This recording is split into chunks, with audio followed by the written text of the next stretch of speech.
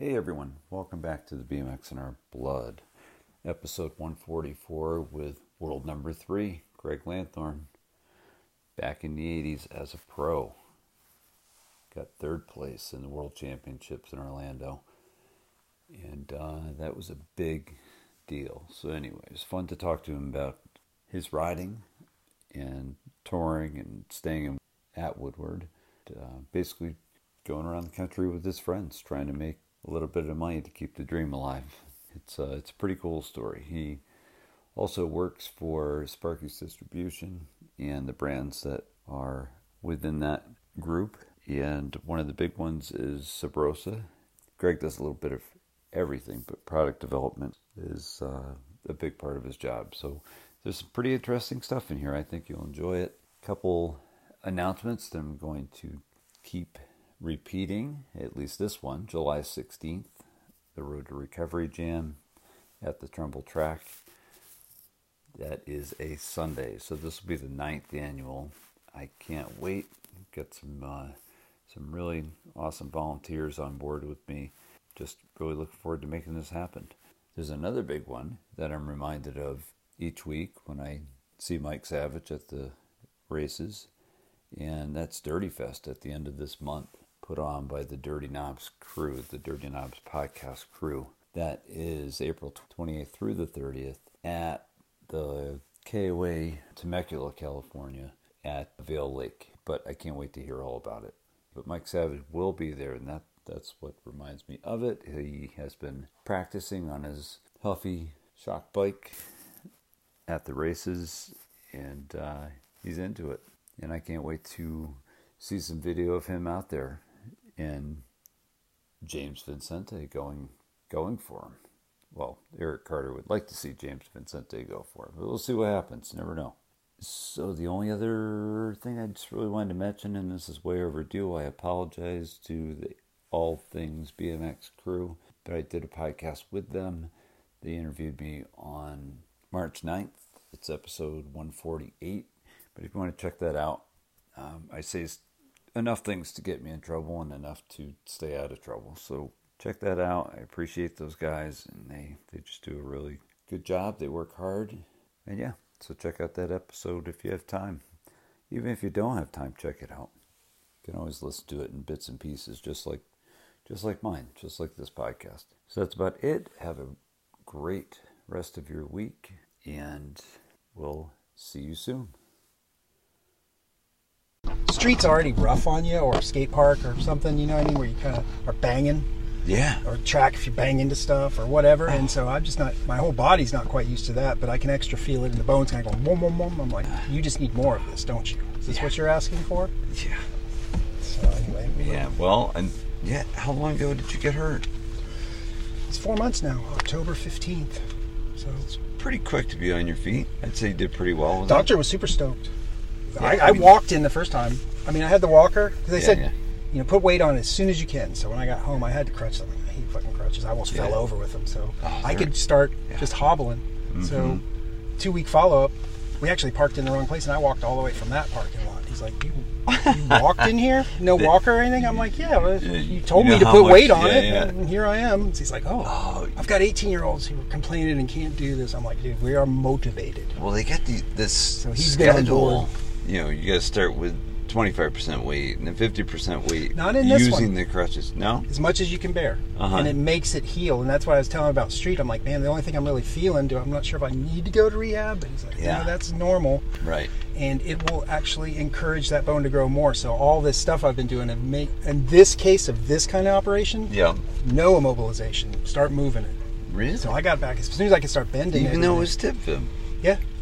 In this case, like I've seen people with Cass or you know, like McLean, he can't do anything with it. I'm like, oh, this one's actually start working on it right away, right in my wheelhouse. Oh, that's good. I knew what was going on as soon as I broke it. I told the dude at the track. Did it happen at the track? Yeah, Daytona. After the races, and then just I'm like, oh, I need to get some content. Yeah. Set up the camera, go hitting the table I always hit, and you've probably seen the picture 20 times. Yeah, right. And we did that, and I landed, and my hand blew off. Like I wasn't holding on very tight, and this is where I broke my hand too. And so the grip is a little off. I'm sorry, you didn't want to hit. That was in March. Yeah. That was in March. Yeah. Oh jeez. Ate shit at the track. Never anywhere else but the track. One time I broke my collarbone riding the street, but anyway, so. That's blew off and just fell over. And when I fell over, my foot's on this side. Yeah. So it just twists it. And it's exactly, at Orlando, this one, the right one happened, exactly the same thing. Kind of blew off, kind of cased it. So not a spectacular crash where you're like, oh, he got knocked out, or he's just like, look down. This one I didn't know what was going on. Oh, maybe it's just my ankle. But this one, I was like, ah! Gosh. So that would have been, so we're in February now, so October. Was your state series starting at that point? Yeah, that was the first local. You could start racing local, so I got one, and I got second. It was a close race, me and Dietz, but the season starts, so you gotta get 10 locals, 16's best kind of thing, and then, so that was the first weekend where it had fired up, so. I got you, because you guys are on the reverse season of us, right? Kind of like Arizona would be. Yeah. We're always trying for April, but first week of May is a definite. But yeah, we have a long time out. But when we start, it starts to get too hot here, right? So you've got to be done. Yeah. They ran. There was kind of two running concurrently for a little while. Yeah. The Sunshine State Series, which was the old NBL people. Yeah. And the USA BMX, and it's kind of the same format of this series, and the USA BMX sanctioned that. But then they also, on the other side, did their own regular way where, X amount of tracks get a race, and it was summertime. Mm-hmm. And so I used to go to quite a bit of those, and summertime racing, that's sleeveless time for sure here. It's brutal. But it's fun because it's so gnar. It's like, wow. Is it at night? May the strong survive. No. Oh, God. No, it's full Florida mid-90s, sun. 100% humidity, probably going to rain. Man. So if you can... okay, it's going to rain in 2 hour delay. No, once it stops that soil tack, it's back on. Yeah, it's amazing. That's the cool thing, right? Yeah. What do you? Well, first of all, I'm here with Greg Lanthorne. Oh, what's up? Thank you. Is this for me? That is for you. There's many more behind you. Plenty of water. You and I are definitely water guys. H2O. It's pretty important for everybody, but call us the gently aging crew, so we just have to be careful and keep gently aging by drinking water. Anyway, the series, that brings up a question right off the bat. You've been racing since 1980 and to present. Did you stop at all in there? Yeah, there was a little time like in the... Like right around 2001, 2002, I raced the older whatever I age out of them all, so I was 30 and up, I think. Whatever, an expert by that point. Yeah. And then just kind of did put it aside. I mean, I'd go to the track here and there, but just had a freestyle bike and just was concentrating on that. That's what we do. That's what we do too. So, and not even just racing specifically. So it sounds like you, even when you weren't racing, you were always still on a bike. Yeah, I haven't had any time since probably 19. When did I learn to ride a bike? That's 72 or some crazy day like that. Yeah. Wow. Like as soon as I could figure out, it's that whole freedom thing. It blew my mind. And my parents said you can't go by here, but if they don't see me up here, and just bombing down hills or whatever kind of radical power slide. And way before BMX, we used to kind of jump stuff, right? Like we actually had a trail that went down by the creek. I lived in Ohio, so it was a little more hilly. And man, I think I had the record for the long jump. Beat a mini bike. I mean, I landed in the briars, but we got it. Like I had I had a muscle bike, ape hangers. I had a sissy bar. I had blinkers, slick on the back, 20-inch wheels. And then eventually at some point we decided to chop all this. BMX kind of showed up in Cambridge, Ohio, where I lived in like 75 or something. And there wasn't a track there or anything, but somehow the motorcycle shop might have had a magazine, and they started carrying like number plates for BMX. We probably had motorcycle plates. So I had a old muscle bike frame, like a Stingray looking thing. It was Free Spirit, I think it was. Same design, and chopped the fenders off. Chain guard came off, of course. Got some motorcycle bars for it. Yeah, like flat motorcycle bars. Got them in. Grips, a number plate, and we used to hang it down off the bar, over the head tube looking style. Yeah.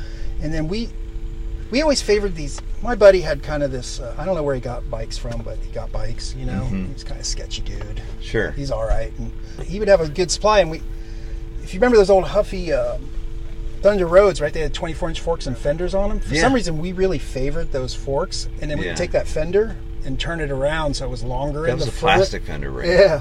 So our whole setup, that was my first BMX bike, and then a 10-speed seat and knobby tires, and I was like, oh, this is rad. And we made like a little track, and we heard tell there were some races at this motocross track, but then whatever, kind of ended up getting out of it, and had like a single speed 26-inch, another Free Spirit, but it had a coaster brake on it. But it had drop bars and everything. It was rad, dude. I used to rip around on that, and then we moved to Florida. Yo, how old were you when you moved to Florida? Oh, like 14, 15. No, wait, sorry. 12. Oh, so you... Okay. 12 years old, yeah. So we if moved you were down 12, here. what year was that? Sometime 78-ish or so. Oh, okay. Well, 76, still... 77. I mean, I moved down here, probably around 78. Disco was hot.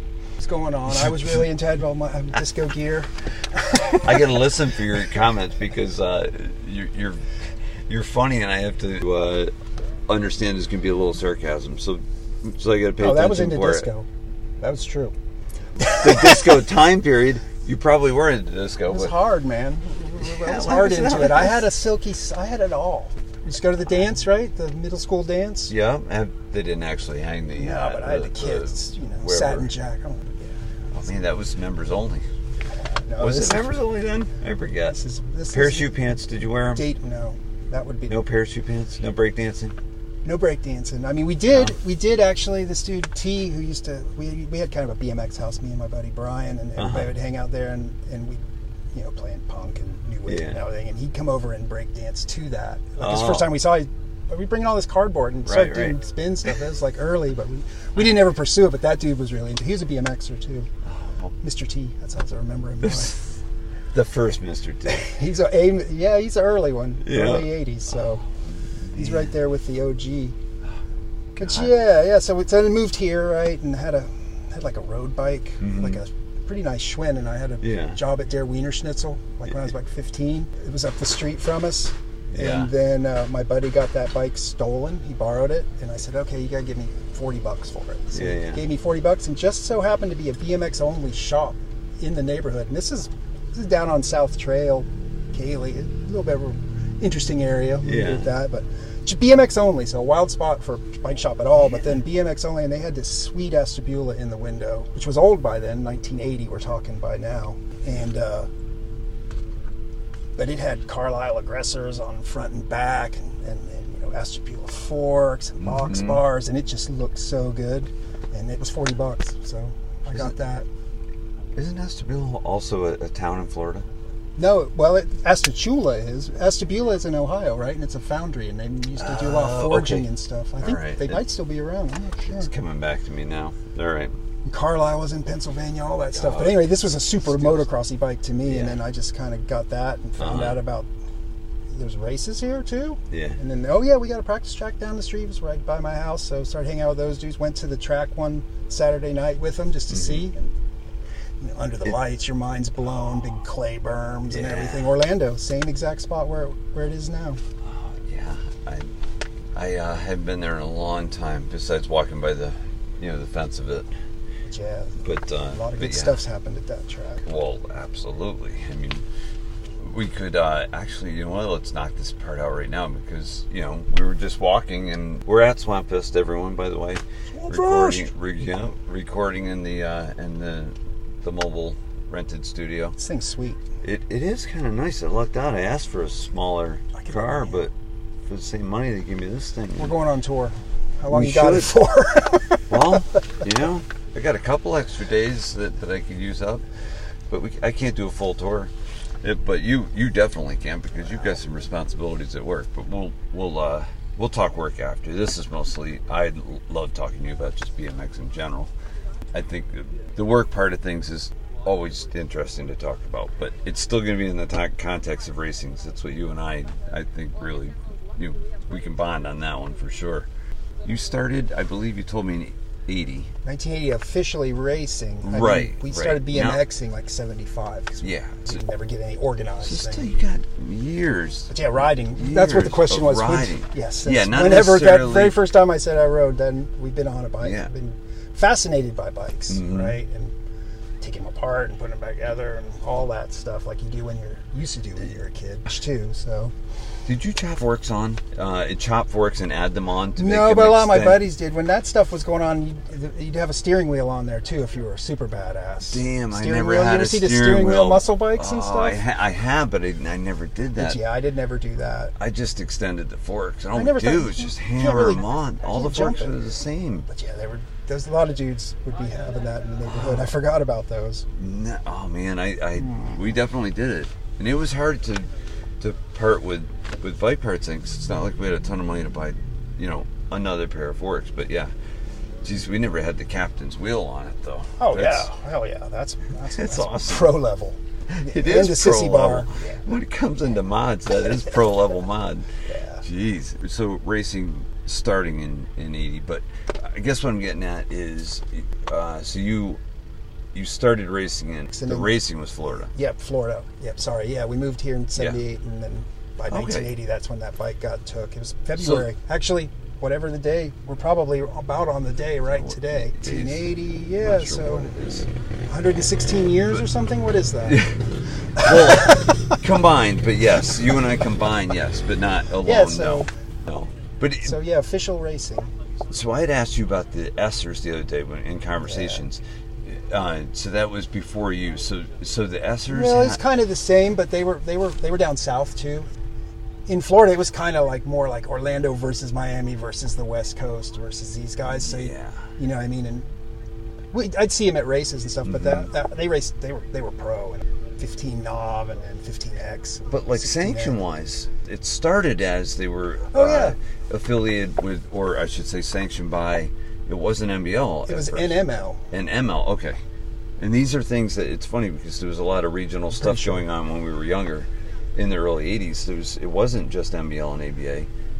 NBL came from, in your case, from, what did you call it, EBL? NML, it was a national motocross league. It was a motocross sanction, and then I guess don't is that the kids got into BMX, and then they started putting them on at the track, and then saw that it was a thing. And then there was a sanction here already called NPSA, National Pedal Sport Association, that was kind of bigger than NBL at that time. Even in 1980 when I started racing NBL. Funny enough, I went to the NPSA race, and the next day, I saw the track, said, oh my God, took back some Coke bottles, if you can imagine, to get the feed. Yes. Rode probably 7 miles to the track. Yeah.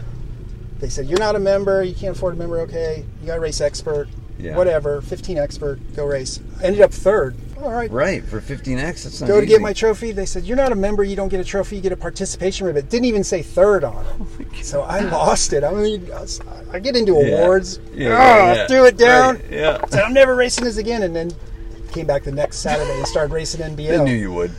NBL though, not NPSA. Oh, I got NBL you. was Saturday night, and NPSA was on Sunday at the same track. You probably sunk them, and there's only 5 members. I raced it pro. They used to have a pretty good purse payout. Did they? Yeah. NBL originated in Florida, right? Yeah, Pompano. Okay. There was a really cool track there too. Okay. And then NBL slowly took over ML, right? Well, NML is kind of where it started. It was a motocross league, and it just kind of, that's part of it, branched off. And they just stayed motocross after NBL got stronger? Yeah, I'm not sure how that played out. Roughly, though. But the NBL was kind of from that. Yeah. And then they were really strong by 1980, don't get me wrong. I mean, we started racing, they had the War of the Stars series, and that was always pretty good. So it was mostly East Coast, right? And then started heading west later, like in the mid. Did the War of the Stars, when you first got into it, was that when they were like doing Homestead and... Oh yeah, they would do multiple tracks on a weekend. Yeah, we had the same Pompano thing. was one of them. Funny, one weekend I went to was Pompano one day, Kendall one day, and this place Clewiston one day. So you'd pick up and go to the next track. Yeah. Didn't seem to ever be a problem, and there would be bunches of motos. Just I know, you know. So, but yeah, NBL's rad. The War of the Stars, all that series, they were strong. It was fun. That's what I raced. We had good when I raced pro and stuff. I rarely raced ADA. Did you come up my way as a B pro? We'll call it. I used to race Trumbull. Used So to go there and stay with the Tartaglias. Yeah, of course. They were Trumbull. They were. Yeah, in the 80s, so turned pro in 84 and ended up AA by 87. Yeah. And then started working at Woodward. Me and Steve Agg met through Mike Miranda Steve Agnew, Mike, and then we were at Pittsburgh. We were on tour. We were just camping. Right. I said, you should come back and check it out. So we went back there and went. Yeah. And kind of stayed there for free as a guest, and then ended up being counselors and stuff. And so we would make that the home base for a long time, up to like 91. And then so go there on Memorial Day when the camp starts, get set up, and then go out to races on the weekend because Eddie King or whatever pros, like Polson, all those guys, we'd all just go and come back, Gwynn, a whole bunch of dudes, and then come back and just do BMX all day and all night. It's just race then, no freestyle. Sure. They got some freestyle by the end, but yeah, I think that's all you did. That Just may have been the hang out with kids you wanted to race, and, work out and stuff. So that really helped my whole career quite a bit. I mean, if that's part of your work, that's it was great. sick. That was a real blessing right there. I guess so. To be able to hook up with that whole crew and get that done. But so that was NBL. So we'd hit a lot of the NBL. So we'd say, could I go up your way? Yeah, we'd go up and stay at Trumbull, and then there might be another race the next week at Whip City or somewhere. And we used to go to Cool Tool a lot. Yeah, definitely nationals at Trumbull. Connecticut. But that was a little later, not by much. Relatively speaking, it was quick after. I didn't start going anywhere until like 83. It was like Westfield, Meriden, or Falconfield, Silver City, whatever it is. I think I swear you raced that one. So it's a bit of a blur. I mean, some of those we're just kind of living in the truck and going, I hope we don't eat hot dogs again tonight. Somebody needs to make this main. So usually one of us would get a podium and like, $200, and that's 1980s money. Yeah. So that would go a long way. Oh yeah, a lot of cans of beans. But we used to go up there quite a bit. They used to have, the cool thing was in between some of those races, they'd have pro races too. And you could kind of go, like between Trumbull would have one, and then this other one would have one. They'd have the national, then on like Monday there'd be a local race with, and GTT might show up, or whoever's on tour too. Sure. And so me and Steve Ag used to do those a lot. And trying to get some income. I mean, our income from Woodward was probably max $150 a week. Yeah. So you better make some mains. Right. You're laying down, here's $50, Bob. And probably the trade-off was that you live there for free. Oh yeah, Woodward, so free, and food and all that. So the facility. 150 is really not too bad considering. No, it's all keeper. But when you're traveling, you use that up quick, right? Like I say, it was awesome at the time. And again, 1980s money, that's probably like $800 or something. Oh, one bit of car trouble and you're really stuck. Well, like I say, we had the crew, so it's like I say, it's a real fun thing. But that was all NBL. But up in Connecticut, so I didn't really start traveling until I turned pro. Is that still right around the time of the Worlds in Orlando? Well, that's leading up. So call it from like we met up with those Woodward guys around. I think it was 86 in Pittsburgh, and me and Steve just headed out and said, okay, we're gonna hit this one. Hopefully somebody makes it. We'll drive to the next one, and maybe we'll meet somebody.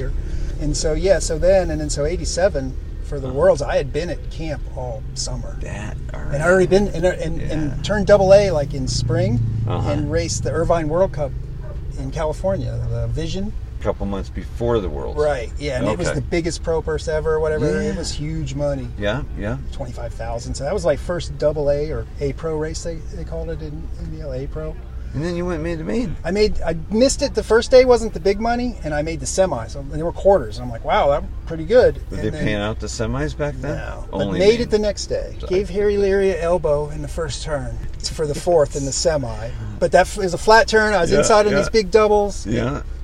You can see it. There's a video. He would have done the same thing to you. It's totally clean. Yeah. But he would have done the same thing to you. He fired up at me at the finish line, so I was like, of course. I'm pro now. Yes. Right. So I made it. Yeah. But I was on this old torquer and stuff, and that's when Pete was dominating all giant and just pulling. And so he took the win, but I remember one funny thing, I'm on the gate beside him. Yeah.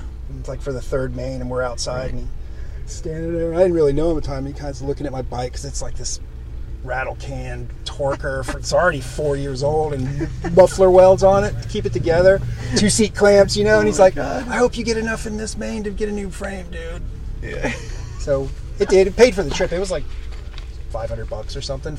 I ended up 7th, I think, out of 3 mains. Oh, so even 6th, something like that. So even 8th, you would have gotten a couple $100. Oh yeah, so it was good. So did you drive or fly? We flew to that one, but if you watch it's online, Vision Street, where I think it says 1988, but it's really 87. And I knew Lenny Batiki from Florida, and an old announcer guy. He's an announcer guy, but does cars racing, now. Right? Yeah, and super cool guy. And He's like, let's do an interview. And I'm like, well, how'd you get here? And I'm like, no, tell him you drove out. Everything else was true about, let's keep this story here's my sponsors, my wife, or my wife. Nope, not my wife yet. 87. We got married in 88. So this is Kathy, right? But yeah, check it out. It's pretty funny online. I think I've watched total 80s scene of the whole thing. It's got some freestyle in it too. It's pretty good. And it was a Vision. So we made that, and we're like, yeah. And then so a lot of good guys must have missed went out back on to that. Woodward.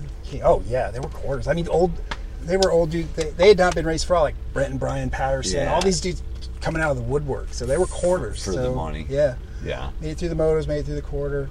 Yeah. Like I say, smart line in the first turn for the semi. Hey, there's $25,000 or something on the line. Well, and we were doing that in Florida for $50 first. So yeah, so you were used to that. Yeah. Flat turns, man. That's... Oh, it's great. I mean, look at motocross. I mean, we caused waves. You don't have a berm for first turn. You're just flat tracking it around. First turn pro, like our whole crew kind of did, and Orlando crew at like 1984, and this MPSA was a pretty big thing, and they had already these established pros, just kind of local dudes, but fast, and man, we all came in there and started banging them, because MPSA tracks were notorious for not having any berms. And they're like, whoa, what are you doing, dude? And I'm like, we're here, bro. Right. There's money. It's like $150 or something for fourth, so we did it. So it was pretty fun. That's not bad. Oh, there was good money. Yeah. Oh, yeah. I mean, yeah. We lived off it for a couple summers, and then they went out. So they went out. So NBL took over those tracks, or those tracks closed? I'm pretty sure ABA took over a lot of them, because the Orlando track had already kind of moved to the fairgrounds, but the other track was there, and it was still NPSA, and then it was ABA for a while. Right. And they took over, and there was one in the Ocoee, but then I think NBL eventually took those over, because ABA was never strong. So at the time you were in, was the Forever Alice Bixler involved then? Oh yeah, since I can ever remember in my life. Yeah. Yeah, I mean she's been long time. I mean, she was part of starting that track. That's in the early 70s. Man. Well, I'm sure she's in the Hall of Fame, so we're good there. Well, that should be. I would think so. Yeah, I think she was inducted a while ago, But man, I mean, that's a lot of time she's put in. She's really got a passion for it, so it's really cool to get kids stoked, because you can see. I always think BMX racing's good because it kind of throws some rules at you a bit, and you got to and you got to have goals and do this, and I think it really can build character. Not that freestyle or bike riding can't, but in racing, it's kind of it's like team sports. You learn team sports stuff, but you get to do it on your own. Yeah. You know what I mean? Yeah. And have some style and make it look good. That's and create it the way you want to. Yeah, racing too. You can look all ugly. You might still win, but you gotta at least bend over, turn the bar. If you get out front and there's a double, you gotta go lay some style. You have to. My God, turn your bars, son. Anyway, that's great. But yeah, so NBL, MPSA. So from Irvine, this is all the same year now, right? Yeah, and then back to camp for a little bit, and then back to where I lived in Orlando, of course. Yeah. And so we had a pre-race. We had like a pro pre-race before that, because we had a really strong pro scene even in state then. Like you'd have two gates of dudes, and it was just pro, wasn't pro-am. Yeah. And so we'd always had a good strong state series with Cash for NBL too.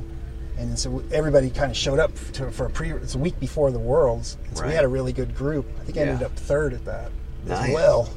And that paid a little too, right? Yeah, that's a little bit of money. So that was a week before, and so that was practice. Did a little practice, but yeah, that race was crazy. There was quarters in that too. Yeah. Oh man. Yeah, that was That's cool. So I was just on for this AA psych for this little bit, right? But especially after Irvine, you were probably on quite a high. Then those guys beat me up. So But anyway, so it was we were stoked to ride, and I was the confidence level must have been just pedaling and jumping. Yeah, your confidence level must have gone through the roof after Irvine. Oh yeah, like I said, it was quite surprising, to be honest. I'm like, we're going, and we're psyched, and we're training, and we're visualizing it. But then so the first day getting all the way to the semi, I said, well, that wasn't that hard. It was hard, but it was like I made it that far. That was considered pre-race, not the pre-race you were talking about. But there was a race the day before. Oh no, I'm sorry, I was talking Worlds. Worlds was just a local, but we always had strong locals. We always had parents who'd kick in money. Like we would have. That's good. Between Daytona and Orlando, you'd have $500 purse total between the two. Go-kart money. Right. And the families were kicking in. Families would kick in, track would. Maybe we'd say, hey, we'll do a clinic before if you throw up a pro purse. Stuff like that. Oh. Yeah, so it's always been a good, strong scene around Orlando for like pro and good riders. I try to start naming them. Two people out. The obvious one would be Rob Beams because Rob made it there too. Because he made it too. So a buddy and I were talking the other night before I left for Florida, and I'm like, so we were talking about the Worlds, and I told him I was most likely going to interview you, and we were talking about who's in the main, like how it was just a really surprise main, and nothing against you, but it's a big race. Mm-hmm. It's Worlds. So obviously your name comes up first because you podiumed, you got third at the Worlds. So as Robbie would yell when he just drove by before when we were chatting, well, number 3. Yeah. So it's stuck in everyone's mind. I mean, and I have to tell you, because I hope you realize this, but a lot of people remember that. Oh, that's because super rad. It's almost like the underdog not only made the main in the Worlds. The guy that's getting third is usually is probably from California and has a pretty big name sponsor. Town Car Gang. Yeah. So you were like the first version of Dave Clymer. Oh yeah. Oh, that's funny. Maybe a different personality. Yeah, we were a little bit outside the norm, but it was. But the underdog, like you didn't expect to see you or Clymer in a AA main or single A. We'll call it then if it was because it was MBL. And I think it is. Well, they didn't call it. Did they call it Elite back then at the Worlds? No, God, no. It was called A Pro. Just Pro. Just Pro. Yeah, just had Pro. They didn't have levels of Pro. Okay, gotcha. Yeah, so Rob Beams sticks out because we were trying to remember who was in that main that was the unconventional main maker, and he was the other one. At first, he's super fast, dude. At first, I kept saying no, it was Sean Newberry, and they missed the cutoff. Sean Newberry. In typical. Yeah, those dudes, Team Poverty style, they thought they could sign up the day of or something, and you had to sign up like 3 months before, World stuff. So they kind of showed up and said, "You can't sign up." Like, nope. So I think those dudes would have been heat in there though. See, him and Norman. Yeah. Vite. Yeah. Okay, and they were the Vite brothers, right? Roland was the dude who was on Mongoose back in the day. And his brother's Norman. He was super fast on Mongoose. Roland Vite. Okay, because there's a picture. You remember that Mongoose picture of? I think they're jumping over the Mongoose rig. In the ad, it's an advertisement for Mongoose, but I think they're jumping over their. Yeah, it's like a Suburban or something. Is that him? I don't know if that's him or not. No, I'm asking who that may have been. Oh, I think that's one of the, even like John George or one, I don't know, really an older guy, or, there was some dudes on there that... it was a crazy jump to flat over this Suburban. Roland shredded it up. He used to kill, he'd win all those MPSA races I was talking about, Still had the Mongoose kit and Mongoose. He was like, and he had a Mongoose, he didn't have a special one. He rode a Mongoose, dude, and it was small, dude, and he was 7 feet tall or something. Oh, this is full kind puller, of like a super Stu cool Thompson guy. riding a little tiny 19.5 top 2 red line. Yeah, Norman's his little brother, and so he's our age. So, yeah. So Roland was a little bit older. Yeah. And then he's super fast too. Man. Yeah. Norman, he won the Grands one year, I'm pretty sure. Oh wow, I didn't know that. Like B Pro or whatever. Maybe super fast. So these, like I say, there was a lot of competitive. Rob Beams was all in that. We were just talking about some of the state stuff and Steve Aglio. Oh, Ag, yeah, he raced AA. Vince Asbury. Vince, he's down south, and he'd kind of quit by 85, but oh my God, I had to race him. At these state races, he would... When you were an amateur? I would rarely beat him, let me put it that way. That dude was fast. I had him beat one time. There was this funny trip, right, when we go... The week before was the state finals, before we were going to leave to go to Pittsburgh or something. Yeah. And I was beating him, I was in like second or something in the main, and there was this sweet table, it was a Cape Coral, and it was made out of shell rock, and I had to lay it over, and it's funny, I have the picture of me jumping right toward the finish line, and Vince on the ground. I'm like, they got me for probably $200 on that deal. I'm like, dang it, maybe you don't need to jump every time. I don't know. Let me take that back. Yeah, that may be a take back of your comment if you're winning. If he would have pursued it, he would be top guy. Yeah, I remember the name. He was making mains. He would just smoke you. So how old were you when you turned pro? Well, B Pro, because if 19, it was MBO, it would have been B Pro. Yeah, 19, and then AA 22, and then had a good year when I was 23. So how old were you when you were? So I don't have to do the math. How old were you when you get World 3? in August, 23 years old, but just newly turned.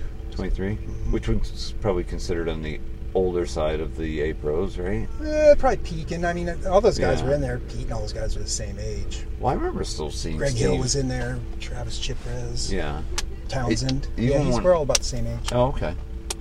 Yeah, so even after I started, I still had Aglio come up to Meriden for a national. Oh, he used to travel even more, man. He was an awesome dude. Miss him a lot. Did he live near you?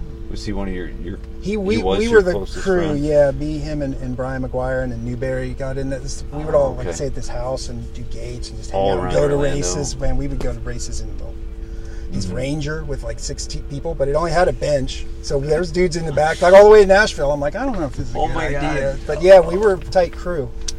You didn't do the Murray World Cup then, right? I'm trying to time this out. No. Year-wise. No, we didn't do the Murray World Cup, but I did some... The big one. That was another big money race. Yeah. First time I went to Nashville was the 83 Grands. I raced Expert. I always forget that there was Grands at Nashville. Yeah. Among other tracks. It was not always all Louisville. But I raced a couple nationals at Nashville for sure. Yeah. After that, but not the... Yeah. I raced the World Cup. I did. I remember. I got my bike stolen. I was racing B Pro. I didn't make it. Getting ready to leave. Nice boss. Go take a pee. Yeah. Come out. Bike gone. Like that quick. And then we were leaving, so I was like, okay. I know, right? So that wasn't a good weekend. So that was it. No, especially if you're like... But Billy Weekly made the B Pro main. He was another local badass. Like we had a good crew. It was Knob Hill guys. Yeah, we had these trails called Knob Hill. This is what everybody's skills sprung from, because it was rad. We had. And that was in what area? Was that in Winter Park? It was right by Steve's house. Oh, yeah, okay. Yeah, we would all ride there. Yeah. Like from far. I used to ride from Pine Hills. That was probably a 10-mile ride there. Mm-hmm. We would do work on them, ride, and we always had races out there with a gate, 3-man races, and it was wide enough for 1.5. One. So you just race, and we would have so many people. We would do that on Sunday. We'd all race the local at Orlando. Yeah. And like I say, nobody liked NPSA, any cool guys. So then they would all come out on Sunday. Yeah. Todd Corbett, so many people. Just all these dudes. He's big, Norman, right? Than you. Sean, older than me. Rob Beams would be out there. Mike Parker. Just all these people, right? Yeah. And we would we'd run motos, 3 motos, qualify out, and then semis, and then we'd run 3 mains, and then we'd do that 3 times. And then you'd have a trophy dash. So winner this main, winner this main, that's for the plate. And we had a plate, and you would run the plate at the next local. If you had the Knob Hill plate on, they're like, wow, this dude's badass. That's awesome. So it was rad, yep. Those are good times, man. Wow.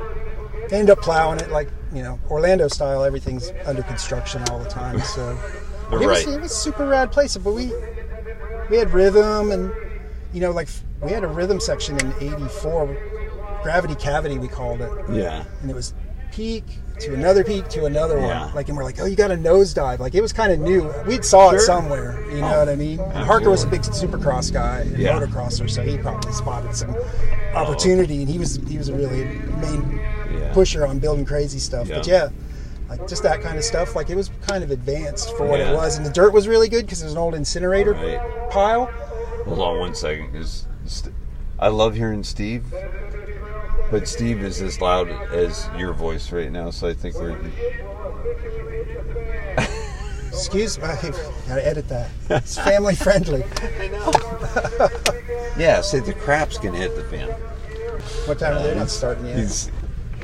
They're not starting yet, are they? No, it's 11:30, I think. So we got that was the first event, I think. So good crew. It's almost done. There we go. We're clear. Thank you, Steve, for stopping at that. Because I've got a serious interview going here, Steve. So anyway, it was a really big deal. It's funny, somebody's dad came out, Moss's, I think, and he was like a track official, and filmed it. Filmed one of these races, and then we showed it at the break the next Saturday night on a big screen. I remember with a projector. Yeah, it was pretty... No, I don't know where that film is. I'd love to see it. I've got a few pictures from there, but not like you'd have now. Right. I've got like, this is that day, but that's it. But man, that place was, again, you kind of keep running into these things and these groups of dudes, because I didn't meet these guys till after I said, I want to get a little more serious at this racing. And then we all had the same kind of tastes.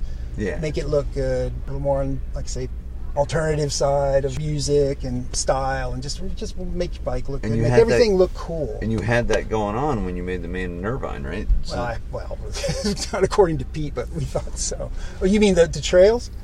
What are we talking about? I just mean that's always been just the thought process. I'm a blue collar pro kind of thing. It must have made you. Well, actually, I remember the videos. You would absolutely stick out. Yeah, because of what we were talking about before, factory. Oh yeah, the town factory, car guys. Greg, that's what when I said that I got beat up by them. It just a war of attrition, and they won. Sure. As they're pulling up to the race. Again, we're kind of like, oh, hot dogs again? Yeah, right. But then someone would pull it off. Oh yeah, meat and potatoes, stuff like that. And it's so cool that you guys kind of shared in that, so you can keep the dream going. That's pretty wild. I mean, we weren't just going to do it for fun. Like, the idea was to get the Porsche, the whole 9 yards. Because in the early mid 80s, it was a career option to be a pro BMXer. Oh, right. According, at least to me, I mean, it was something you could pursue, and if you could win. Again, even after that Worlds thing, right? I'm like, oh, maybe I get a sponsor, but maybe a little bit too outside the norm, and and we definitely like to break rules and stuff, and I don't know, it just never really turned into any kind of like, oh, you're on GT now or anything. Well, it was fine. Say S&M days, where someone like you at that time of Moeller really getting his company going, he did exactly that with Dave Clymer. So it was just like a half a generation too BMX soon for you. Otherwise, you would have fit the Dave Clymer mold, I think. I got a couple frames from Chris for sure. So, but what happened at that time is BMX started to take a kind of 88, 89. That's when it started going down, like the racing side. Freestyle had come up quite a bit. I felt that though. And then, remember those scooters with like little mags on them and stuff? Those blew up. Yeah. And so the money's all, what was going 100% to BMX racing, because that's all there was. Now it got split up, and the market started to soften a bit. A lot of those companies were just corporations of, this doesn't make any sense. They're not passionate, I mean, not saying a lot of them were, but more like dads and stuff. So that's kind of how it all evolved into the riders starting to take it over, like you're talking about with Chris. And sure, yeah. And it just got worse as far as desperation, right? Because then they started having those... not GPV, I don't think, but the F1s. F1s. I raced those. Yeah, in the parking lot at the Grand. That was good money too. You could make a couple bucks. It was a fun bike. I still got one. I ride it around Orange City. Yeah, I got a Diamondback that I got from Abbott's bike shop, where that's where I worked all the time. Abbott's, right? Yeah, but basically like for life, kind of. Right. But when you made those mains, that's where I wore Abbott shirts on. Were they orange? I think. Yeah. Okay. All right. Blue dyno. Yeah, it was a bit of a mess up there. We're trying to get a kit together. Yeah, but I'm a fan of Hans Nissen, so if that tells you anything, well, it's right up our alley. I love unconventional underdog. Arm sling, dude. Every time I think of that, he had this kick-ass Chewbacca. That was badass. I'm like, you're hard, dude. They made the thing. He was fast. What I understand. That dude was fast. It was a homemade, because I guess his shoulder used to keep popping out, right? Yeah, that's it. They made that, but that dude's a badass.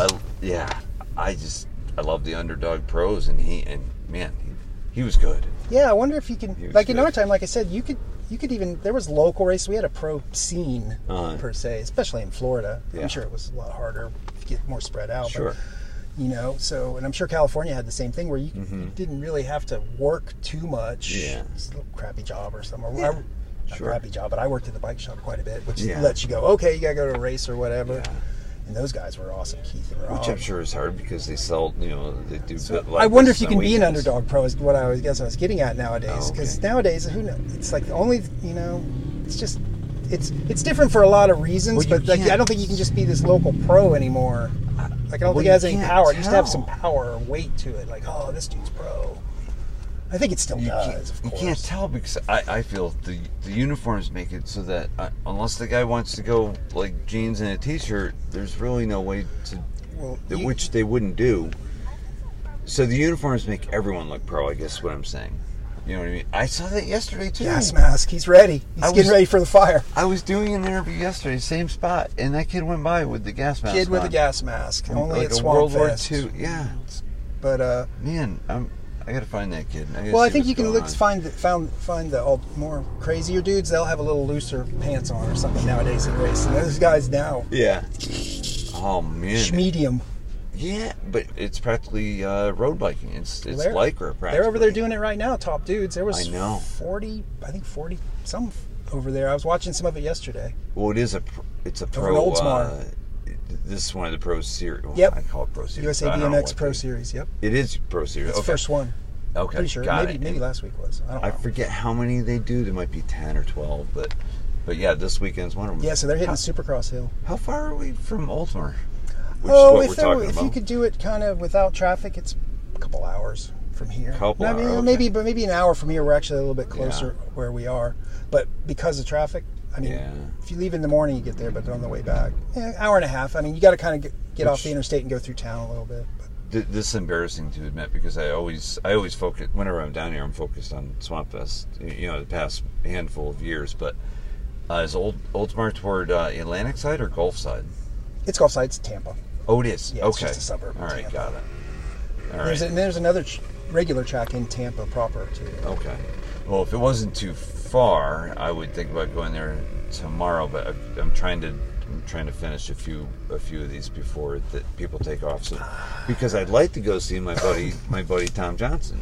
Oh, Tom, yeah, he'll be shredding it. I love watching him race and ride.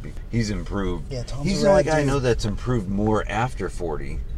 You know what I mean? He's better. Yeah, he's good. He's always ripping. He was ripping it last week at the state qualifier. There was just one at Oldsmar last week. Oh, okay. And he was killing it now. I think got a second. Yeah. Alto's in there. Those dudes are all... Now they split it up. It used to be 51 and up. Right. And I'm on the far side of that. Now they split it 51, 55, 56 and up. Right. Like I say, I age out of them all.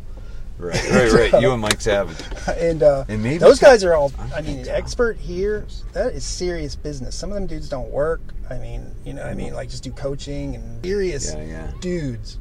Like fast. So it's like, man. So if you're going to pull second at state series, so I'm glad they split it up. So, but he's in that mix still. But I mean, there's even in mine. Yeah. If you're racing expert, and you're this old, you've probably been doing it for a while. You're not like you didn't just go through the ranks real quick. No. And so you know every trick of the trade to get in that final. So it's fun. I can say you don't super competitive. I guess what I'm getting at. It's nuts. Yeah. And you don't forget it, so it's a matter of just getting the leg speed back. For me, you would know because you never stopped. Squats and sprints. And I didn't do anything for 18 years on a BMX bike, so when I got back into it, all the skill was there, but the speed wasn't. I still don't have great leg speed, but... So they're all clipped in, too. I run flats. Yeah, I prefer to be at a complete disadvantage. Oh, that's just my favorite way to sometimes, be. I mean, I'll do all right. I can make the main, and you know. Well, yeah, you're always in there. I mean, lately, second or third here and there. Which is a good day, right? Oh, yeah. It's based on what you're saying. Sometimes there'll be semis, so it's a good group. But, running the flats. And sometimes it's usually like, if you just got clips, you can win. But I'm like, at what cost to my mental? My lizard brain and clips on a BMX track are not going to... I'm going to smash into the ground so hard because I'll go, why is my foot not poking out all dog piss like when I try to save it? Instead, so I'm like, I'm just terrified of that.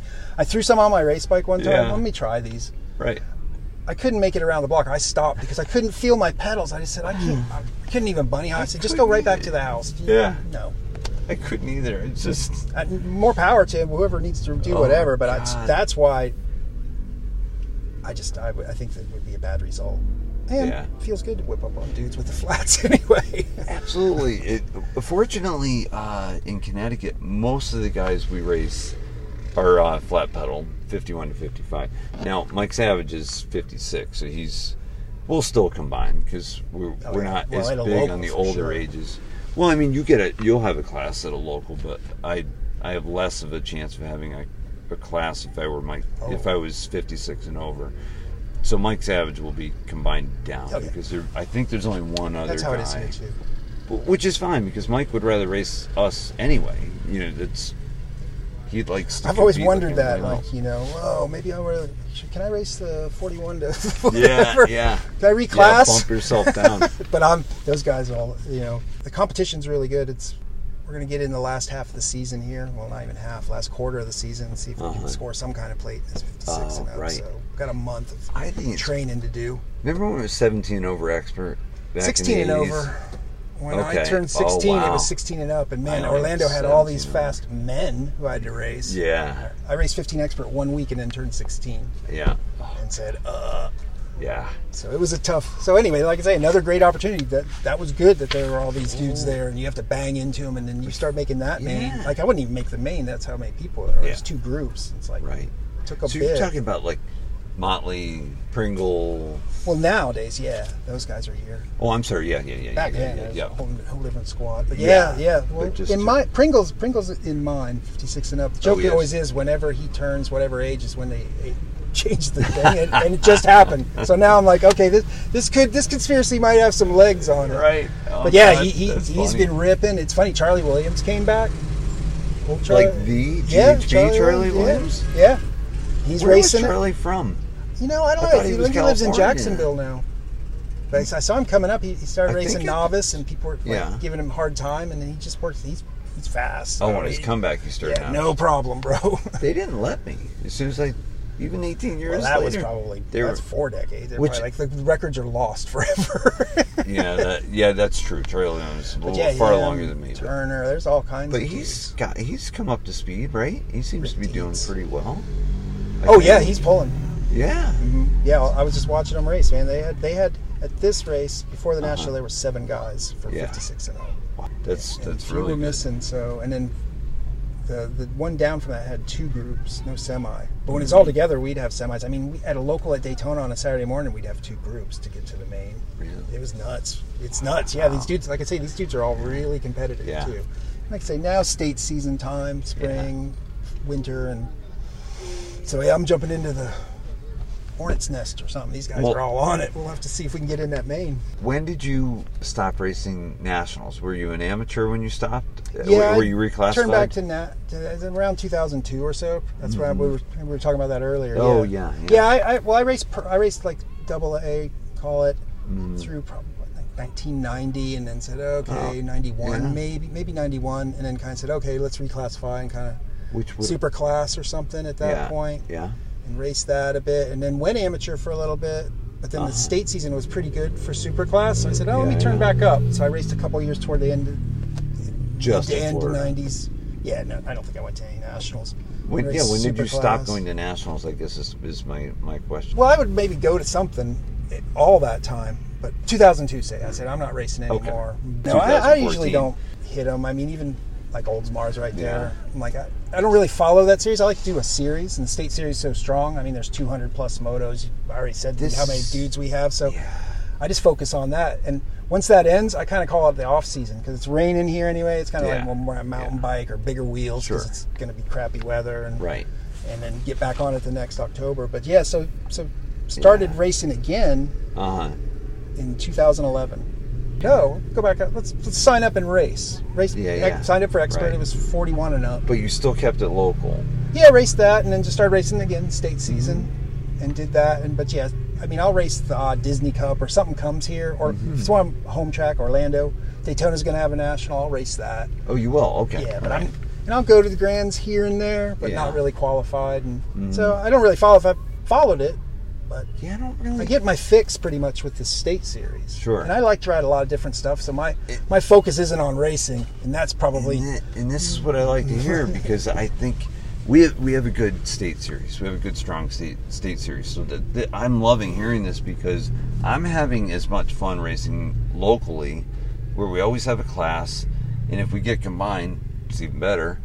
It's a good thing. And so I'm enjoying that enough that I don't really feel like I need to do a national at all, period. Even if it was, Trumbull had one. That's not my local track, but Trumbull had one I watched. I just went and watched. Something about not wanting to get into that again because maybe I'm afraid I'm going to get too far into it, and all of a sudden now I'm going to be like, I'm not going to locals because I'm going to go to, here. I think you got to race the locals to even if I was doing a national circuit, As I wouldn't much, be one of those guys just be racing everything. But yeah, it's kind of like I say, I get. I'm the all local. That's all I'll do in weekly, like every week. I guess I like supporting local. That's all. Yeah, we try to get out there once a week somewhere. Yeah, Connecticut. Got a lot of choices here too, right? Yeah. Got 3 tracks within.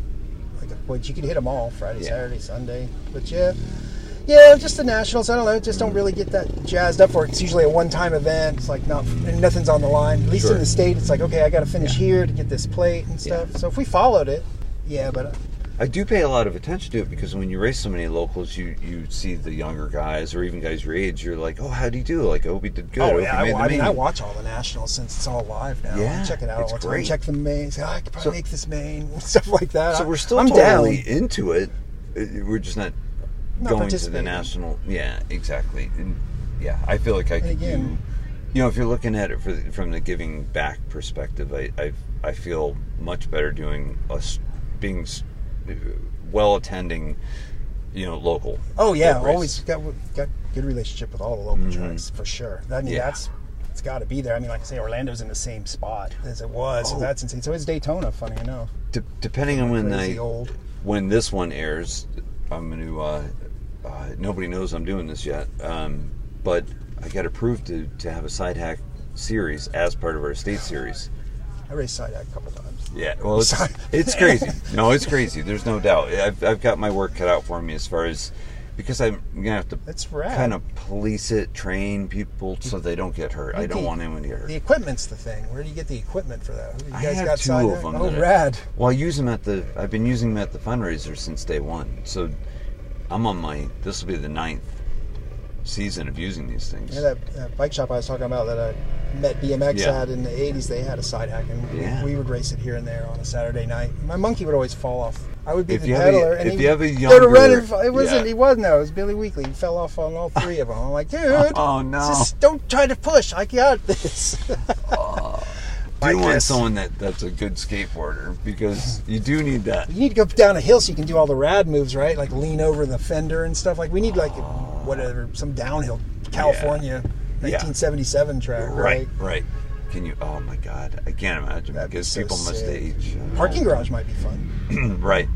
But we're gonna have an actual state plate for side hacks. So we're gonna award state plates. It's not gonna be technically a USA BMX. I was going to say, there's no class for it. But they're okay with it.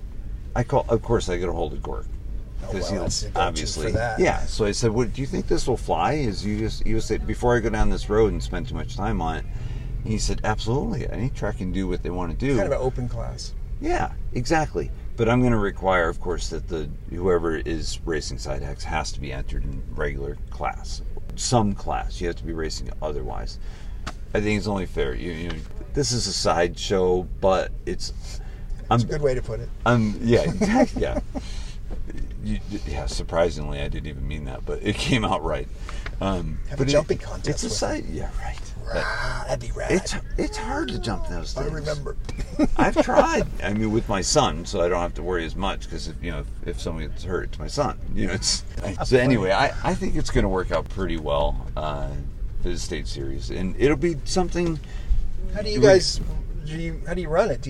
I see that when USA BMX kind of looked at what the Sunshine State people or whatever it was called were doing, they said, "Oh, we're going to try this as a model." And I see they've changed a couple. Michigan is running it this way now, like a similar type of thing. You have to race. It had the same rules, not the same time in the summer, but you got to run 10 locals and and 3 qualifiers and then 2 races on a weekend and all that stuff. It's a customized series, so I'm doing 4 single pointers and the 4 qualifiers because we have 4 tracks, so we have 4 state qualifiers, and you could drop 1 similar to regular class. You drop 1, except for the local part. I'm saying there's only gonna be 4 of them because I got to make sure people show, so I have to really focus on 4 single point days so I can make sure everyone shows it at once. Yeah, I was just wondering how the state season was. We're the same. Kind of have to run X amount of locals. Yep. That's a good idea. That's what drives people to the track. Points. Yep. If you get 10 locals before a certain time, you get an extra couple points thrown into your ranking for state series, which is or 4 qualifiers. I mean, the qualifiers are 20 points for first. Yeah, it's really tight. So 1 or 2 points is a lot. Yeah, so if you do the locals, then you add another point or 2. Perfect. So we have a similar thing going on, but it cuts off pretty early. You got to have them in by like June 1st, and we always open in like maybe it's middle of June. We only have like 6 weeks, maybe it's the end of June. I don't know. You don't have a lot of time to get your 10 in. And a lot of people don't get him in, but yeah, I always forget about seasons and whatnot being here in Florida for so long. Yeah, I'm like, what do you mean? Just start in January. What's we wrong? may as well be in Australia. I mean, it's that backwards, you know. It's chilly right now. There's some kind of Jack Frost in their race coming up, or did that already happen? In Egg Harbor? Yeah, it did not happen yet. No one started yet. I think you have. I think you have to get to the Carolinas before there's an open track right now. Oh. That's racing. Yeah, it takes us a while. No indoors around? Oh, that's a major problem. We used to have indoors that a long time ago when I was a teenager in the 80s. That it was great, but it was WWBMX. Oh yeah, I remember that. How funny! It changed That's hands rad. so many. The sanctions, I think there were 3 different sanctions, and the indoor track was only there for 4 or 5 years. It was the most bizarre thing, but no one cared. They're like, okay, we'll buy a USBA license, which was also one of the sanctions there. Oh, yeah, I remember that was that one in the middle there. Yeah, and they had their grands in Texas. Mm-hmm. Of course, Robbie Morales won it because he went to every race possible. So when you pass him, say, hey, USBA. Number 1 cruiser? Not cruiser. He did it in class. He did it. I heard you're high muckety mucking the BMX, USBMXA or whatever. Yeah, but anyway. Remember that lasted like a year or two. It was very, very short lived. Yeah, I remember it being a controversy. It definitely was. But Robbie got his number 1 place. That's what people say now. Oh, I'll start a sanction. That's hard. Yeah, I hear people say that. I'm like, do you have any idea? Like, it's. Well, maybe something will come with all these huge backing to get that done. Kind of these old schooly kind of events, which is really just more flat track racing. Maybe that'll make some kind of comeback. I could see a series like that. It's super accessible to everybody. Yeah.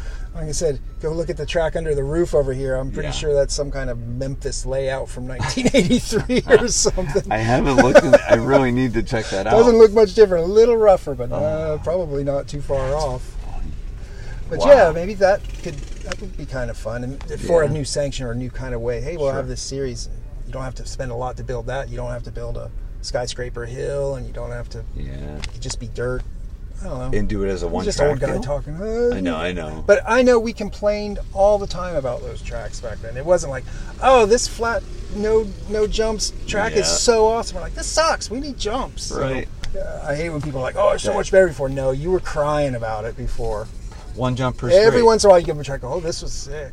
Braddock, Orlando. There's some good ones. There's a bunch of them, but most of them. But I don't remember that as being like a Braddock, for instance. I don't remember that as being a negative experience. It was just a different track that I had to figure out a way to adapt to. That's the motocross part of it. It always intrigued me. Yeah. Like people complain, it doesn't flow, but I'm like, I think that's the point. Like, you put a speed jump in, a big, tall speed jump with no backside, just in the middle of the straight. You got to race over it. That's all. If you can get over it and the next dude can't, it doesn't have to be so cookie cutter. It's like now everything has to be like this far apart and this way and this wide. And very rollable. It's like, well, yeah. Well, I'm thankful it's all rollable because some of that's big. I know. But I mean, it's not choppy. It's very smooth roll, or Yeah, these kids, get off my lawn or something. It's pumping. I mean, wherever it's at now, I'm just happy it's still here. It's rad. It's here. It's rip. We can, you and I can still race, and the kids still have a place to race. Mm-hmm. So that's the way I look at it. Heck yeah. But it's still super rad. Yeah. I just don't like their shoes that much. I don't either. But you don't have to. You know, if you don't. Oh no, I don't hold it against anybody, and everybody rides the heck out of everything. Right. Some of the dudes I'm like, you guys should run flats. They're like, I don't know how to keep my foot on the pedal anymore. Stuff like that. Yeah. Like, I could see that going away. What's it like working for a company? And we're talking, we're going to go into just a short bit about business, because I did one with Ryan's show the other day, and we talked a lot of business, of course. We talked fun stuff too, but we definitely talked a lot of Sparky's and the companies under Sparky's. What's it like being the racer, the only racer in the business? Well, only one currently racing. I mean, of course. Well, Ryan did. Ryan raced, and all the way up to single A, right? Yeah. And then Ronnie B, that's where we met through BMX racing, and I mean UGP. But currently racing. But racing, yeah. But because everybody's, it's a whole but the different culture, world. Everybody's into it and understand. You know what I mean? Yeah. And so our ideas of getting into that are try to bring back some of the fun part, right? Yeah. Like it's a little bit stiff-ish. I mean, everybody's cool, style on track, but I mean, it's really super corporate and this, and, try to just like we did back in the day with UGB, try to bring a little bit of fun back to it. I think we Yes. probably had the same story then. Yeah, this is all getting too corporate. Let's get a little wilder. But yeah, it's cool. Like I say, everybody supports the program. You know, our premier product being that interlock race chain, which, man. Oh, that's I just assumed that was a freestyle chain, but I love the idea of the interlock. Yeah, so it's a 330 seconds version. The tensile strength's insane, and you know, you see these dudes, they've got carbon bikes and doing 700-pound squats and sprints, and then they're running like their dad's road bike chain on there with low tensile. So this is the idea of why you need this chain, and man, once people check it out, they won't go back. We've got some top dudes and trying to ramp up. Sometimes the hard part about it is the marketing side of it. Sure. Because it's kind of like this, I call it like my side hustle. I got to do this real work, but then we'll get back over here. It's getting there. And then Shadow Riding Gear goes with race really well too. And we're doing some new products that are crossover, like a full face helmet and some other pads. The Invisalite pad's what I wear. But yeah, all that stuff really crosses over well. So we're just like, hey, let's put the message out there. So we're a co-sponsor of the Florida State Series. Okay. And so I go and set it up. And, well, I've seen you set up the spot. Display and turn people onto it, and then be racing the next one. I haven't had to race any lately. But yeah, so everybody's really into it. Is the simple answer. Well, I'm glad that's the answer, because I didn't know. But we're not going to turn into like a race. Like, it's not going to be the main focus. But you have the freedom to do a little bit of race stuff, and you're sponsoring the series, Florida State Series. So that's really good news. I just assumed you were setting up because you work for a company that is BMX. Oh, we've got BMX all over, all inclusive BMX. A small focus that's going to be opening up quite a bit. We've got a lot of top dudes on the stuff right now. We call it the Chain Gang. Is my idea our idea for the marketing. Yeah. And so Nick Long being team captain, of course, and he actually worked with me in the development of it. Oh, no way. Yeah. So he in 2013, 14, we started developing it. I said, hey, let's make a 330 seconds version of it. So tweak a couple things, and then he knew LaShawn Cobbza from San Diego, that area, and he had been breaking chains, like training and stuff, and hurt his ankle. And LaShawn said, hey, dude, you should run this regular 1/8 one because it's super strong. Right. So he did, and then he doesn't know, but I'm working on the 330 seconds version, and he kind of hit me up, hey, can I get some of these chains to run? I'm like, hey, I'm working on this whole project. So he's been our number one tester, and man, he's definitely number one spokesman for it. He won't go back, and if he can get people to, so he's working on it, and we're kind of doing this grassrootsy kind of thing, and getting dudes on it. So it goes, Day, just how I need to pull out my list. Barry Nobles runs it. Like these guys are all sworn to it now. And like they're into it. Putting torque on these things. Those guys are strong guys. So just got to get the message out a little bit more. But so we're working on it. Well, the chain definitely is. It sounds like it's even more accepted and used than I thought it would be. Super underground. You see somebody on the street say, right on. But when I bought it, when I bought my Speed Wolf from you guys, of course there's another part of the race stuff too. Well, yeah, we'll get to that one. But when I bought it, I thought I wanted a strong chain, but I figured it was a freestyle chain because lots of times they grind the chain. If they don't catch a peg, they're hitting the chain, right? Yeah, that was some of the idea behind the interlock. Some of the different. So it happens to work for both. And we just because what really said, well, this should be a race chain is the high tensile strength, and that tensile strength is just pulling it apart. You have a test machine, you load a chain in, and it gives you a reading on how much force is put into it. So we did testing against all these chains, and they're strong, but they're not this strong. And then that's in race especially, you can kind of lay that message down. Freestyle kids, lucky to get them to lube it once in a while. Yeah, right. But it's super strong for impacts and stuff as well. It's out of the way, but then for a race, you can just say, hey, I trust it. I feel kind of bad because sometimes I'll look at dudes' bikes and they got little drilled out chains, and I'm like, dude, don't say. Right. So it is 15 grams heavier than what you're running now, but it's also 47% stronger, and you're laying down power, and you have one of those break your chain out of the gate or coming up to a jump. It can mess with your head. You might heal up, but your head will be messed up, so you don't want to get in that situation. I had that with free wheels, and I finally switched over to a cassette because I was the free wheels I had were starting. They were skipping, and as soon as they skip, I get paranoid. They're off. Because I'm not going head first into the face of a jump. I'm just not willing to do that. So I ended up going cassette. I feel better now. I feel like that's the technology that seems to be holding up well. So no more broken freewheels. I don't have to worry about that. And there's not a lot of freewheels to be had that are really good quality. Yeah, cassette technology there's a few. is definitely taking a... Yeah. So glad we talked about the BMX in your BMX racing within Sparky's as a whole. Yeah, and we've got the Speed Wolf for Sabrosa. And then the frame, yeah.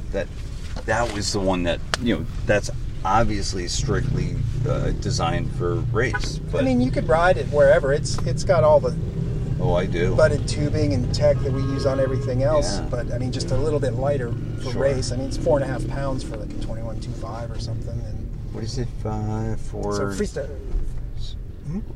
What would a weight be for comparison? I mean, you can get some light. Yeah, everybody's kind of in that range in chromoly, but versus a freestyle frame is what I mean. It's kind of 5.5 now. Yeah. Okay.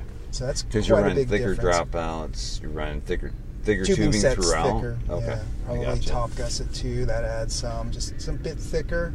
And the forks I'm using though, are those crossover forks? They work both. A lot of people use them. A lot of the Wolfpack dudes have them. The Shadow Finest forks. Yeah, I mean they're right there. They're about 32 ounces, so that's right in the world of lightweight. Voltus ones or Voltus, yeah, they're right in that range too. Yeah, a little bit more drop with the with the washers in there. But yeah, so those are all in the range. I mean, I've got a Speed Wolf fork that we want to do with. I got a Speed Wolf V2 where we kind of tweaked some of the tubing to make it even a little bit more stiff. If you really look at Speed Wolf, it did a lot of things to kind of stiffen the whole thing up for chromoly. Sure. And some ovalized tubes and stuff we're going to be using. And then I did a fork for it, so it just... The thing with our freestyle forks, they're kind of built for wide tires, so they kind of... You come out a bit more, so we shrank that down. We could use a little bit smaller diameter tube, a little bit thinner, and a lot thinner dropout, and just kind of hang it off the end because we're not putting any pegs on it. Right. We put a lot of technology into our freestyle forks to keep the dropouts in place. So especially those Finest forks, they have a thing called Ridgy Drop. Yeah. Where it's a slotted tube and you weld around the whole thing. Kind of easier to show, hard to talk about. Sure. But yeah, so that fork will weigh. Right now, the protos are 28 ounces. And I have no qualms about it. And that's kind of in the world of a bigger guy, aluminum or carbon fiber. I mean, I don't see that technology. That's going to be the way race is. Most of the bikes really look like spaceships now. We're not going to get into that world right away. You never know. So we're not. Our Sabrosa effort is not like, hey. Yeah. I mean, it's always been my dream. Like, oh, maybe I can get one of these top dudes. I have an unlimited budget here. $150,000 a year. This is your frame. Yeah. Take it or we'll be in. You know what I mean? How rad would that be? Dude, still win it probably. Yeah. Right. How much lighter do you think an aluminum bike is then? Anyone's aluminum bike? Maybe half a pound or a pound. It depends.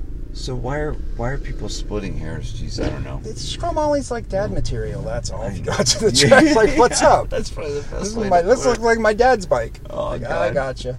Oh man. So I should run the biggest number plate I can then. Well, that's a giveaway. I was wearing my open face helmet, and then that was one. I said I got to get a full face so these kids stop hassling me.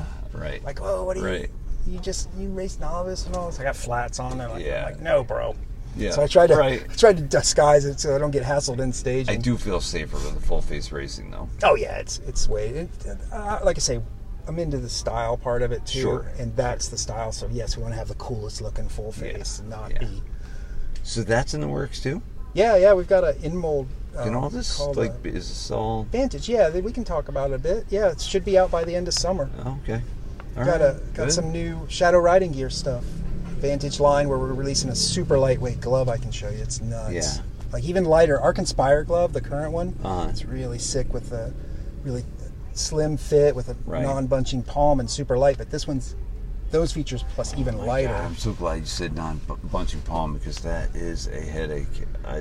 Check them out. It just creates a whole nother loose spot. Yeah, it's got a nice. The Conspire gloves have a nice 4-way stretch on top, and so you kind of you have to squeeze into them a bit. So sometimes you're like, this glove's on. Like, no, it's not OJ. Go ahead and put it all the way on. OJ. See, I gotta watch it because you're gonna throw things in there, and I'm trying to catch them all, but I don't know if anybody will know the reference, but yeah, he's all like, I'm like, no, just put it on, dude. Yeah.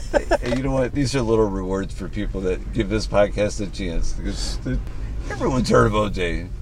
So then that was the goal, like to make these gloves like just butter. And again, these are things that they're maybe kind of products we have that not everybody knows about. But once they find out about it, it's like, wow, these are the best gloves, blah blah blah, stuff like that. So it's real fun to see that reaction. Right. I can't wait till, like I say, there's a lot of cool stuff going on. So that full face helmet will be badass. Man, so you've got That's my language. You got a few things that are going to drop this year. Then possibly the frame. Do you think the frame will make it this year? Trying to make it happen. Yep, we've got frames of different disciplines, but we'll leave that as a mystery for now. And so we also did a version. I did a race version of our definitive cassette hub too, because it's high engagement. Okay. And so I just did a race version of that. So maybe you see that. But again, these are things that are more like a dream, but because we're into bikes at Sparky's of all kinds, too, and everybody there is like just loves bikes. Most people throughout Sparky's are on the freestyle side.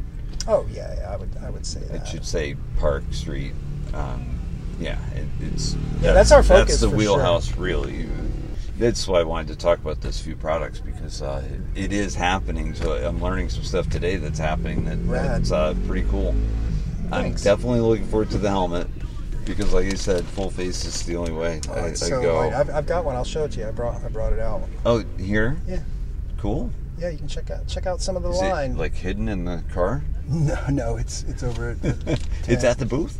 Yeah, I've got some meetings, so I said, let me show these guys. I wasn't sure of the context. Not out. Of whether, it's just it's in a tub and behind it. Well, when it's out, then you get a lot of questions of, can I get it? I've been showing it at the races, and that's the way it's been. When's this coming out?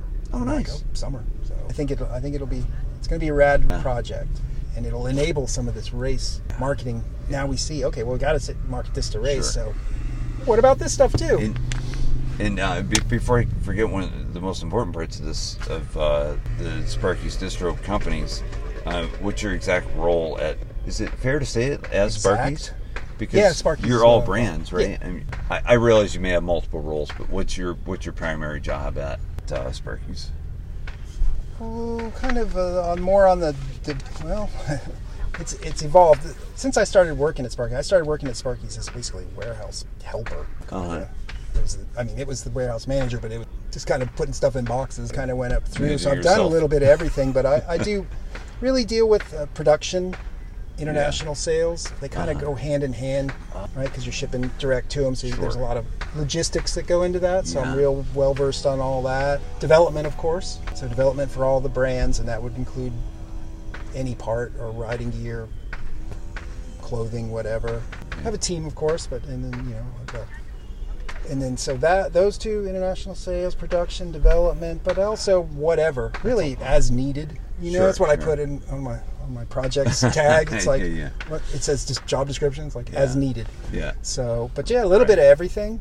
Just really into bikes and the company. Really stoked. And just we have a designer, Byron Anderson. Like he works in 3D drawings and all that. So it's like I say, it's a team effort. But I'm like the a basic product manager on that side, where you got to take everybody, the creative side, the production side, make it all into this and say it needs to cost this much, and this is how much we're going to sell it for, and then here's how we're going to sell it. So but I did most of the work on the Speed Wolf for sure, and I like to throw in, I really like making frames. Frames always the coolest part. Whatever you're riding. What are you riding? It's not grips you have on, it's your frame, right? Oh, yeah. Even if it doesn't have one other part from that company, it's still a Sabrosa or it's a Colt or whatever. Yeah, right. So, I have a lot of input on that stuff because I was like thinking outside of it. But everybody, it's a really good team and everybody kind of chips in. So it's always hard to say, I designed that. I can't remember. There's so many cool projects that we do too, but there's always these cool aspects where you had this input and you said, that turned that into that. You said, no, don't do that, or this is a great idea. So it's basic product management with a lot of logistics and international sales again. Which is pretty well. I kind of took that over, but it was kind of part of my production side anyway. And you've had to do how often do you have to travel internationally to Asia mostly? Anymore, you really don't have to, but I like to have a relationship, so I like to go at least once a year. I went back in September, and so I might not go this year, but I mean, for a while there, as kind of, the internet has blossomed, you used to have to go quite a bit more. Right. And it depends on if you have especially in the bike assembly thing, you kind of got to make sure they can do it right the first time, so they know how to do it. So last year might have been the first year where I missed the actual sitting just on the line, watching them build them. Yeah. Early in the game, man, I would sit down there. I'd say set me up a desk here, just at the end of the line. Right. Keep walking up and down. Oh, what? Where are all those orphan bikes over there? What's going on? Yeah.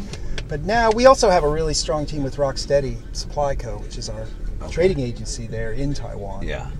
And so those guys, of course, we all train them up and everybody, so they can make it easier for them. So you get people looking out for your best interest there as well. Right? Yeah. So, but I mean, I like to go. Like I say, we know everybody. It's not all this. You hear all this pick stuff out of catalogs. Yeah, you can do that. It's easy enough. But we're making our own stuff and going there and knowing the people and going, well, do I even want to deal with this guy? Kind of thing. Just people. So always good to have a relationship with everybody. Absolutely. That's what I enjoy. Plus, Taiwan's a rad place. Is it? It's kind of, I call it the Florida of Southeast Asia. Plenty of fried chicken. There's 7-Elevens everywhere. Everybody speaks English. There's BMX. Really? BMX squads, BMX only shops. Really? Yeah, it's they mostly speak there. English in Taiwan? It's taught in school. It's like because English is the international business language. Yeah. So get that easy. Yeah. Like if you're from France and you go to Taiwan, you speak to them in English. Yeah. They don't have French guys. So yeah, it's really cool, Yeah. and the weather's exactly the same. They have typhoons. It's super humid, palmetto bugs, rains a lot. I'm like, oh, it's funny. I look at the globe and then it's almost exactly on the other side of the world. I'm like, what is going on here? It's 12 hours. Wow. So meeting with them can be a bit challenging. So I do a lot of Skype and Teams meetings. But do that to everybody. I've been talking to all kinds of worldwide lately this week. Yeah. Well, yeah, you had mentioned them. Your obligations to get that stuff done before you and I sat down. Well, actually, I'm sure you still have stuff to do, but always, just customer service. I think everybody needs a little bit of a personal touch and make sure they get all the information. And market's a little squirrely right now, so just want to make sure everybody's hanging in there. It's such a chain, right? Sense. All the way from the start. I mean, you got vendors all the way up. So once things start falling apart, it can get tricky. So I kind of like it. My job's never the same day to day. You fire up that emails. You don't need coffee. Don't drink any coffee before you fire these up because it could be something pretty wild. And say, okay, so now it's a puzzle. Yeah. And how do we figure this out?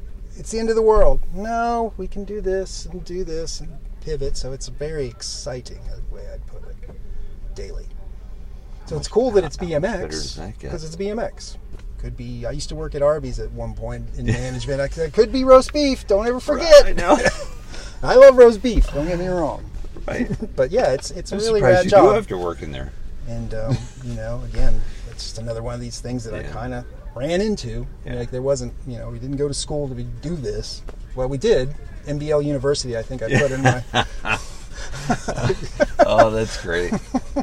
It's exciting to hear because I haven't met one person there for the first time. I mean, your guys are great. Every single one of them is so polite and fun, and they're just good people. So it's I'm happy for you that you have such a good fit because that's hard to find. Oh yeah, work in general to find. It's a good crew. I don't know of anyone in the industry that isn't pumped that they're actually working in such a fun industry that they're doing something that they already liked anyway. Yeah, and it's creative no matter what. There's something you're creating. Either create a solution to this or help create this, frame or this part. I like that part of it too. I like the puzzle pieces. Well, you're good at it. You're very good at it. Well, you can't. That's the only outcome we can have is the best one. Right. Otherwise, what are we doing? So it's going to be the best outcome. I guarantee that. You're back to the puzzle if it's not. It's the best outcome possible. Yeah, right. Might not be the one you want, but it is the best one. Sometimes. Most of the time, everything works pretty good. All right, I'm going to throw two easy ones to finish on because this will be fun to hear. Favorite place to ride then, and we're talking like the 80s. Which then? Oh, Mount Hill. That's easy. Okay, there you go. And now, what's your favorite place to ride now? Candyland Pump Track. Or Deep Creek BMX, which is one of our riders, Jess Brandt's place I was telling you about with soil tack. It's basically a little BMX track with some jumps in the middle to roll in. So both of those, but the pump track, I'm pretty much there quite a bit. At Candyland? Yeah. Like I go up there for lunch. I go there in the morning before work. Is that where we're going to go on Tuesday before I head home? Positively. Okay. All right. That place whips you around. Holy cow. It's so fun. Yeah, it's a mini version of it. I don't think there's very many of them like this. No. Yeah, they're all usually big. This is a little mini one with lots of transfers over and stuff. Yeah. But yeah, I love that place. So thanks to everybody who was involved getting that done. I know Chad DeGroat did a lot of work on that. Did he? Yeah. Oh, okay. So we did a good job. Appreciate everybody who did that. And he did a good job. Every town should have one. It's brought so many people onto bikes. It's insane. When after that opened, you start seeing these random people, and now they're riding again because they can go there. Yeah. And it's like more like BMX racing, which a lot of the older dudes that I know come from. So yeah. Well, it's like a combination of that and riding a bowl, because you're just you're there in the morning and it's all dry. You can go in and out of the skate park. I got all kinds of lines. We'll have to see. Maybe we'll go a little. Yeah. See what time we go. It should be open enough. Yeah, you can transfer out and come back in. Yeah. It's a beautiful spot. Yeah. Blessing. I'll be staying. That's all. Every time I think about it, that place is a blessing, and it's no kidding. 5-minute pedal from Sparky's. That's so even crazier. That's even crazier. Yeah. All right, so we got the then and now. Favorite BMX track back then and now. Back then, what would have been my favorite track? You went to a bunch. It sounds like, because you were touring. $100 right at a now, time. my favorite track. Can I go now or then? I mean, they're the same. Probably Orlando and Orlando. Okay. I mean, I like all. I mean, I like Daytona quite a bit now, and Orlando. Both those tracks are really rad. Yeah. But Orlando is the spiritual home. Sure. That's where I started racing. I met my wife there. Oh, yeah? Yeah, about the same time, too. Something about February. Yeah, actually, it was last Saturday. We were looking at the calendar, and it's the exact same day. But yeah, so Orlando. Yeah. And I like any new track. I like little indoor tracks. It's hard, but yeah, ORL and Daytona. Okay. Yeah, gotcha. You can give me 2. You're entitled to 2. Thanks. You've earned it. It's just rad. Florida, FLA, there's just so much here, man. I know everybody says, Florida sucks. And it's just right. Once you get off the craziness, then it's okay. Yeah. I like it. The humidity. It's good for your skin. It messes your brain up. It is good for your skin. I'm always like, I go to the desert or something, man. I get chalky real quick. I'm like, supple. Yeah, that's right. That's a nice way to describe your skin that makes me want to get out of the van pretty quick here. It's warm. Yeah, that's it. Awesome. That was fun. Hold on. Oh, we're not done. Hopefully it don't sound too kooky. We're almost done. I'm just waiting for the wonderful voice of Steve Crandall to Adios! come down. Yeah, I just want to give you an opportunity to recognize or thank whoever you want. Okay. Well, when he says let's party, that's the end of his spiel. So, anyone you want to recognize well, of course, or thank. the Ronnie B and the Sparky's crew. Like I say, that was an immense opportunity to get back in the 90s whenever I started there, and that's really rad. So thank you very much. And a lot of I was just thinking of some of the shop guys I used to work with. Of course, David Hyman, who started Motion Bicycles, which is this shop I bought this first. If that wouldn't have been there, we'd probably be doing time, or I don't know what we'd be doing. We were heading down the wrong path for sure. Yeah. BMX saved that, and then of course, I have to give a shout out to Keith Abbott and Abbott Cycling. He really supported me quite a bit, and I learned a lot about bikes from those guys. And my wife has been the #1 supporter, of course, Kathy. Sure. KL. She's been the sponsor forever. If you look at my number plate, she's always in place there. Nice. Got a KL logo on there. So yeah, and just all BMXers, and I'm sure I'm leaving out tons of people, but I just appreciate everybody, to tell you the truth. It's rad. This event is so insane. I'm always stoked when I come out here and just see what's going on. It's just rad, man. It's cool to see dudes still shredding. Oh yeah, hard. Now you can kind of be an adult and do it. But I remember back in the day, it's like, when are you going to get off there? The fumes never got me, right? Well, Perfume did. Yeah, it was okay. It was at the track. Like, I'm a racer. Okay, this is perfect. Gas fumes and perfume. But yeah, just heck yeah. To all who ride, fantastic. we salute you. Something like that. That's right. Perfect. Thank you so much. I'm looking forward to riding with you. Yeah, let's shred. Coming up before I head home. And I'll make it happen. And thanks for doing this and just keeping me stoked. Maybe you don't know it, but by any time I see you riding on a Speed Wolf, because to me it's hey, you know, I feel like I'm representing up there, and there's a couple other guys that have them, and it's just I'm excited about the bike. So we're 3 years on it, and when the new one comes out, I'm on it. Wolfpack for life. Yeah. Nice. Yeah. Well, I appreciate all that. That's really nice. No problem. You guys are a very appreciative business. I can tell you that, every one of you there. So that's really nice to hear too. We heart BMX. Yes, you do. You do. Well, thank you. I appreciate it. No problem, dude. All right. We'll see what these guys want. We're out.